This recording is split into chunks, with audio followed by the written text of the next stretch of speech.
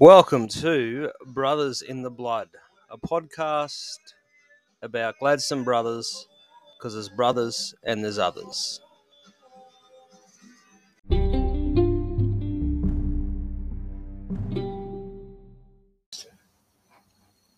He's always right. What do I do with my pants?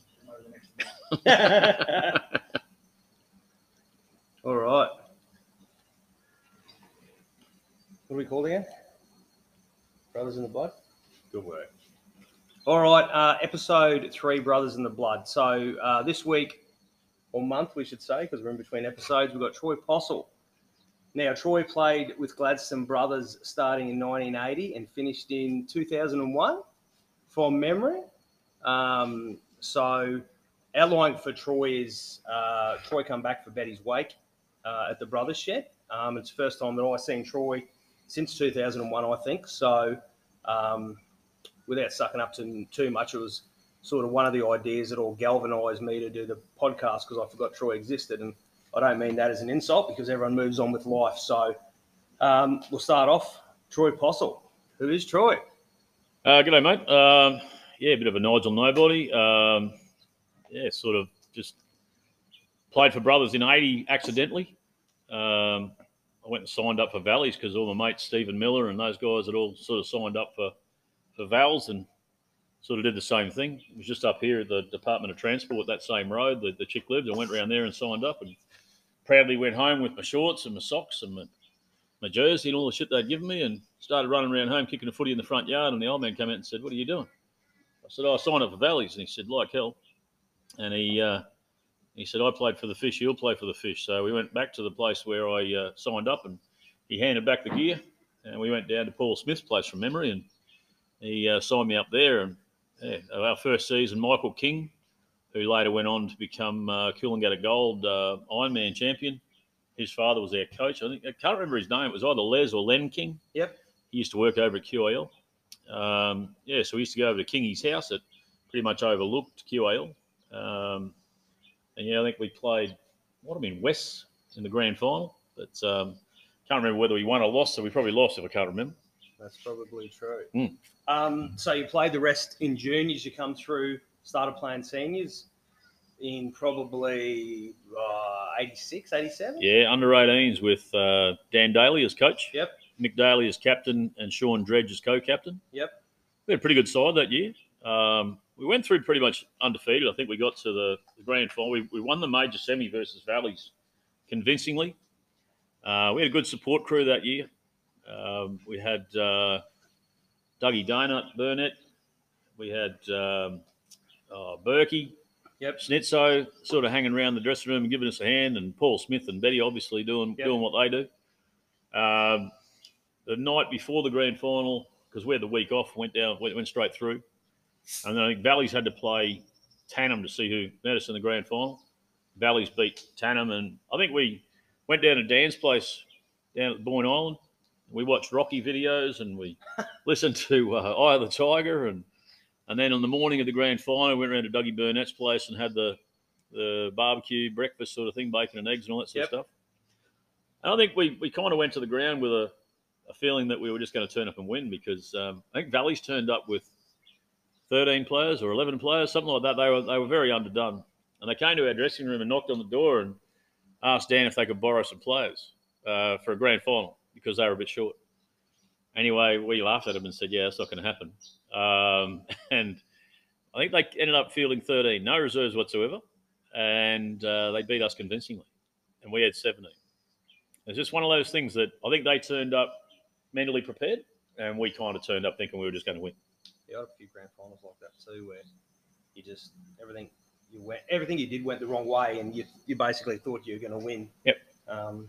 And then suddenly you get behind and you can't get back, and there's nothing you can do. Yeah, we were playing catch-up footy from the start in that one. So, yeah, looking back, we had a really good preparation. Yep. But I think we just turned up thinking we were just going to turn up and win. Yep. So, any other grand finals that you can sort of remember, or? Played in quite a few. I think I won 3 or 4 with Brothers over my years. Yep. But I think I played in more than we lost, unfortunately. Especially the extended league. Yep. Rocky Brothers were always sort of at the end of the line when we went up to Rocky to play in the grand finals up there. I think the few that I played in the extended league, it was always Rocky Brothers that sort of knocked us off. They just had a very well drilled, well-oiled side sort of thing, and just too good for us on the day, unfortunately. But look, the ones that we won, I think Mad Monday was certainly a lot better celebrated after you won one. The shout out David Hearn, classic Rocky Brothers player. But it'd be interesting to go back because if I take out probably juniors and 19s, I'd be surprised if I'd won as many grand finals as I'd lost. I'd have to go back and try to think about it. So, I suppose you go through a team, or you don't have to name all the positions, but go through a team who you would think, I suppose, in positions who the best guys you've played with. So. Yeah, I mean, and a lot of them, like you asked that question, sort of gave me some prep work to have a think about it. So I've had a bit of time, and you sort of said who's the best team and who's the best coach. Well, the coach for me was probably Dan Daly. Yep. He was very regimented in what he did. I also found Duffy to be a good coach. And we had a few coaches going through Matty Jones and those sort of guys as well. But I'd have to single out Dan Daly out of all of them as being the best, and Duffy not far behind him.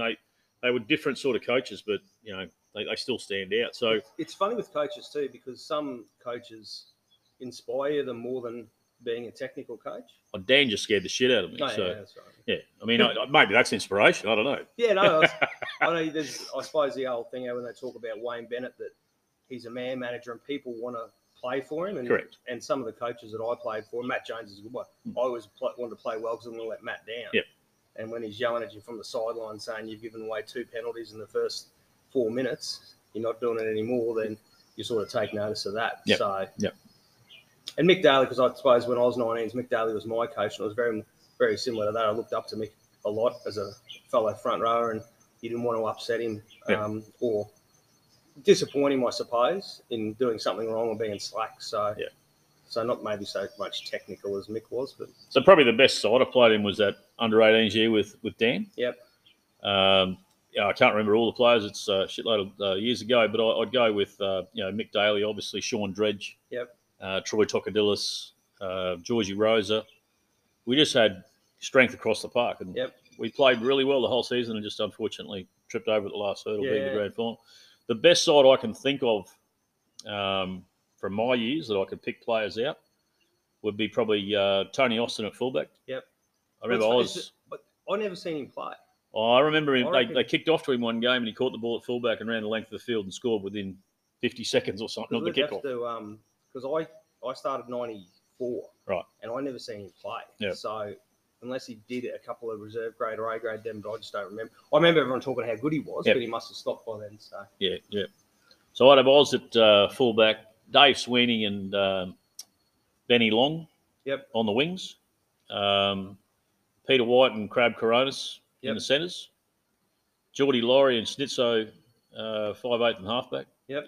Chris Trevor at lock, Dave Wienert and Lloyd House, Brian Rendell and Duffy as the props, and Greg Holmes in the hooker position. Yep.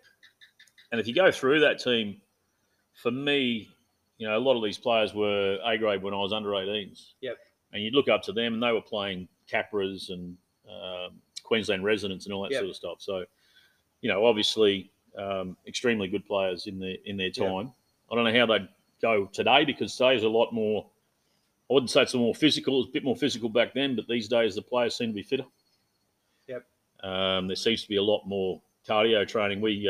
I don't remember doing a lot of cardio training. Peter White was coach one year, and I remember doing the run from Chanel College up to the Rocky Glen, and then running up and down Far Street a couple of times, and then running into pretty much the Gladstone waterfront, and then back to Chanel College again. Yep. A couple of us used to hide at the Rocky Glen and wait for them to start running back, but I wasn't really into the fitness side of things. People say to me, "Do you miss rugby league?" And I said, "Well, I don't miss Tuesday and Thursdays training nights. I don't miss them at all. I miss the smell of Denker rub. I miss the shed, coming back to the shed after a win. The beers, the barbecues. There's certain aspects of the game that I miss. The bus trips to Rocky, and mainly the bus trips on the way back from Rocky, stopping at the Raglan Hotel and the Mount Larkham Hotel, and then dropping us off at the Grand. And so I miss there's certain aspects of the game I miss. I don't miss Tuesday and Thursday nights, though. Training nights weren't the best. I used to like training, surprisingly. Yeah. I mean, I think it was the thought about going to training before you got there. Once you were there, you were settled in. But, Yeah. you'd knock off work at 5 o'clock and go, shit, got to be at the ground by 6 o'clock. Yeah. And if you didn't get to the ground at 6 o'clock on the dot, and you had Whitey or someone as a coach, you had to do bloody laps of the field and all that sort of shit while everyone else warmed up. So you made sure you were there on time. All right, funny players or funny stories. Do you remember any players? I know we talked previously about Mac Baker. Yeah, Mackie'd be he's just, I don't know. No matter what the situation was, Mackie could find light out of it. Yep. And I got into a blue at the Grand Hotel one time, and Mackie just come across and said, "What are you doing, idiot?" And I said, "Oh, he's with my ex-missus." And he said, "What are you going to do that with every bloke she stands with?" And I went, "Yeah, pretty good call that. Probably not." But yeah, Mackie was just one of those blokes that could turn a situation around pretty quickly. Yep. He was a great loss, actually. I heard he was ill, and not long after that, I heard his funeral had been and gone, and I missed it. That's definitely one of the ones I would have come back for from Brisbane. Betty and Paul, there's certain people that obviously stick out in your mind through sporting clubs, and when I heard Betty had passed, there was no second thought about that one. I just jumped in the car and came straight up for it. So, but yeah, definitely Mackie. He certainly stands out in my mind as the funny larrikin that. But you'd love him in your team too. He was always there to back you up in everything, whether it be play or whether it be a blue. Yep. He was always standing there beside you. So you're always glad to have Mackie in your team. Yep. All right. Moving forward, you left town in 2002 or 2001? 2001, yeah. I got transferred by Ergon back down to Brisbane. So I went back down there in 2001, and the wife had already thrown away the mouthguard, the shoulder pads, the boots, the whole kit. And said, you're done. Shoulder pads? Yeah. You did, I remember that. I did. Well, I'd smashed my shoulder, so I didn't have a choice after that. But they went out in the 80s, that's right. No. I used to wear the Chief Harrigan ones, actually. Oh, sweet. Back in the under-12s, I wore the Peter Sterling ones, I think they were, Stevens. Yeah, with the ribs on them sort of thing. But, I went to the Chief Harrigan ones after that. Yeah. So what else has happened in the last 20 years? Any more sport in between there? Maybe a little bit of union in Brisbane? No, I played union in Brisbane for East and Norths down there. I went to league training with brothers down there, but they were doing this massive road run and then up and down, jumping up these levels on their sporting field. And I kind of went back to the car, and we did some training here. I kind of thought I was fairly fit, but got down there and realised that the gap between Brisbane Brothers and Gladstone Brothers was quite wide. So I went, that's not for me. So I played a bit of rugby down there. Yep. They weren't so big on the fitness because we had rucks and balls and line-outs and stuff. So you got a bit more of a break as a forward. Yep. Played the rah-rah down there, and then that was 94, 95, 96, came back here in 97 and played back for Brothers again. So, just other sport. I was playing indoor cricket down there, a bit of outdoor cricket, golf, which I'm still playing, but not well. I'm off 18. Oh, makes my 9 sound a lot better. 9. So right. Yeah, the only thing I can do is hit it long. I just don't know which way it's going long. Sometimes it goes left, sometimes it goes right, and every now and again it goes down the middle. But that's overrated, that playing off your own fairway, I've found. Makes it too easy. Now, remember your mum used to have a Ford Cobra? She did, yes. So, and I believe you've got one or two hidden around, and you might be president of a hardtop club in Australia? Yep, so president of the Falcon Cobra Club of Queensland. So Mum bought the Cobra brand new from you for Ford here in Gladstone in 1978. Yep. Paid $12,500 for it. He used to drop us off to school and do burnouts down the road in it. To a point where my sister and I said, drop us off a couple of blocks short of school if you don't mind. She kept on promising that to me, and that went on for about 20 years. Every time I'd sort of find one to buy, she'd go, no. You get mine one day. So they only made 400 of them. So I'd found a couple, and she kept on telling me, no, don't be stupid. So finally in 2018, she handed over the keys. I left it for 12 months and then decided I was going to fully restore it. So took it off the road for 12 months and threw $75,000 at it. Yep. They're now selling for about $300,000, so it was a pretty good investment, that one. So you should have bought all those ones back in the day and got your mum's. Well, I bought mum's is number 153. I bought number 155 in 2013 because I just got sick of waiting. I paid $70,000 for it. Everyone said I was mad.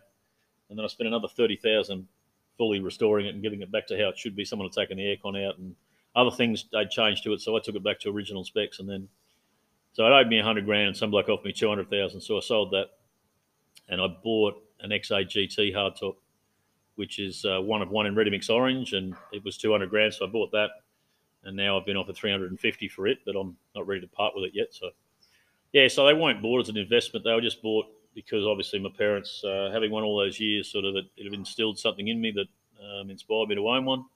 So I didn't buy as an investment; I bought them to drive them and enjoy them. Yep. And if they turn into a good investment, so be it. But yeah, not the reason I bought them in the first place. Yep. That's sweet. All right, that's about it. How was that? Back Excellent. At the shed? Yeah, mate, love the shed. It's a lot of good memories back here. Yeah. Barbies, like mostly Smithy and I would stand out here cooking this massive big barbecue, which I don't see here anymore. But yeah, Paul and I used to come back and start the barbie early. Dan Daly would supply us with the steaks, which were I don't know how they got them that thin actually. But with old rib fillet, it's probably good that it's that thin. Otherwise, you're just tearing bread apart trying to get the steak out of it. So yeah, no, a lot of good memories back here.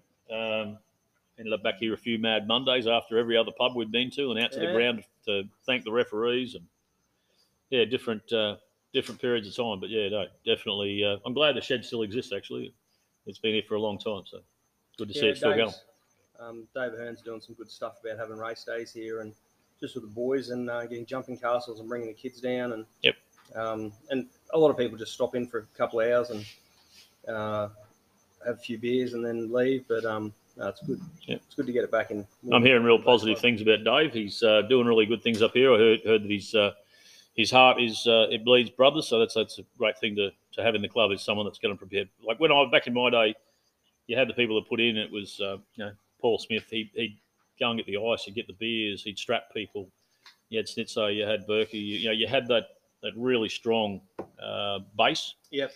Of ex-players and a lot of them were parents of current players and all that sort of stuff as well, which helps. So when you've got clubs with those type of people with club at heart, then it really helps.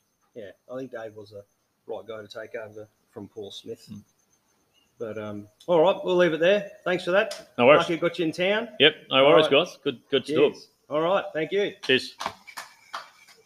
Oh,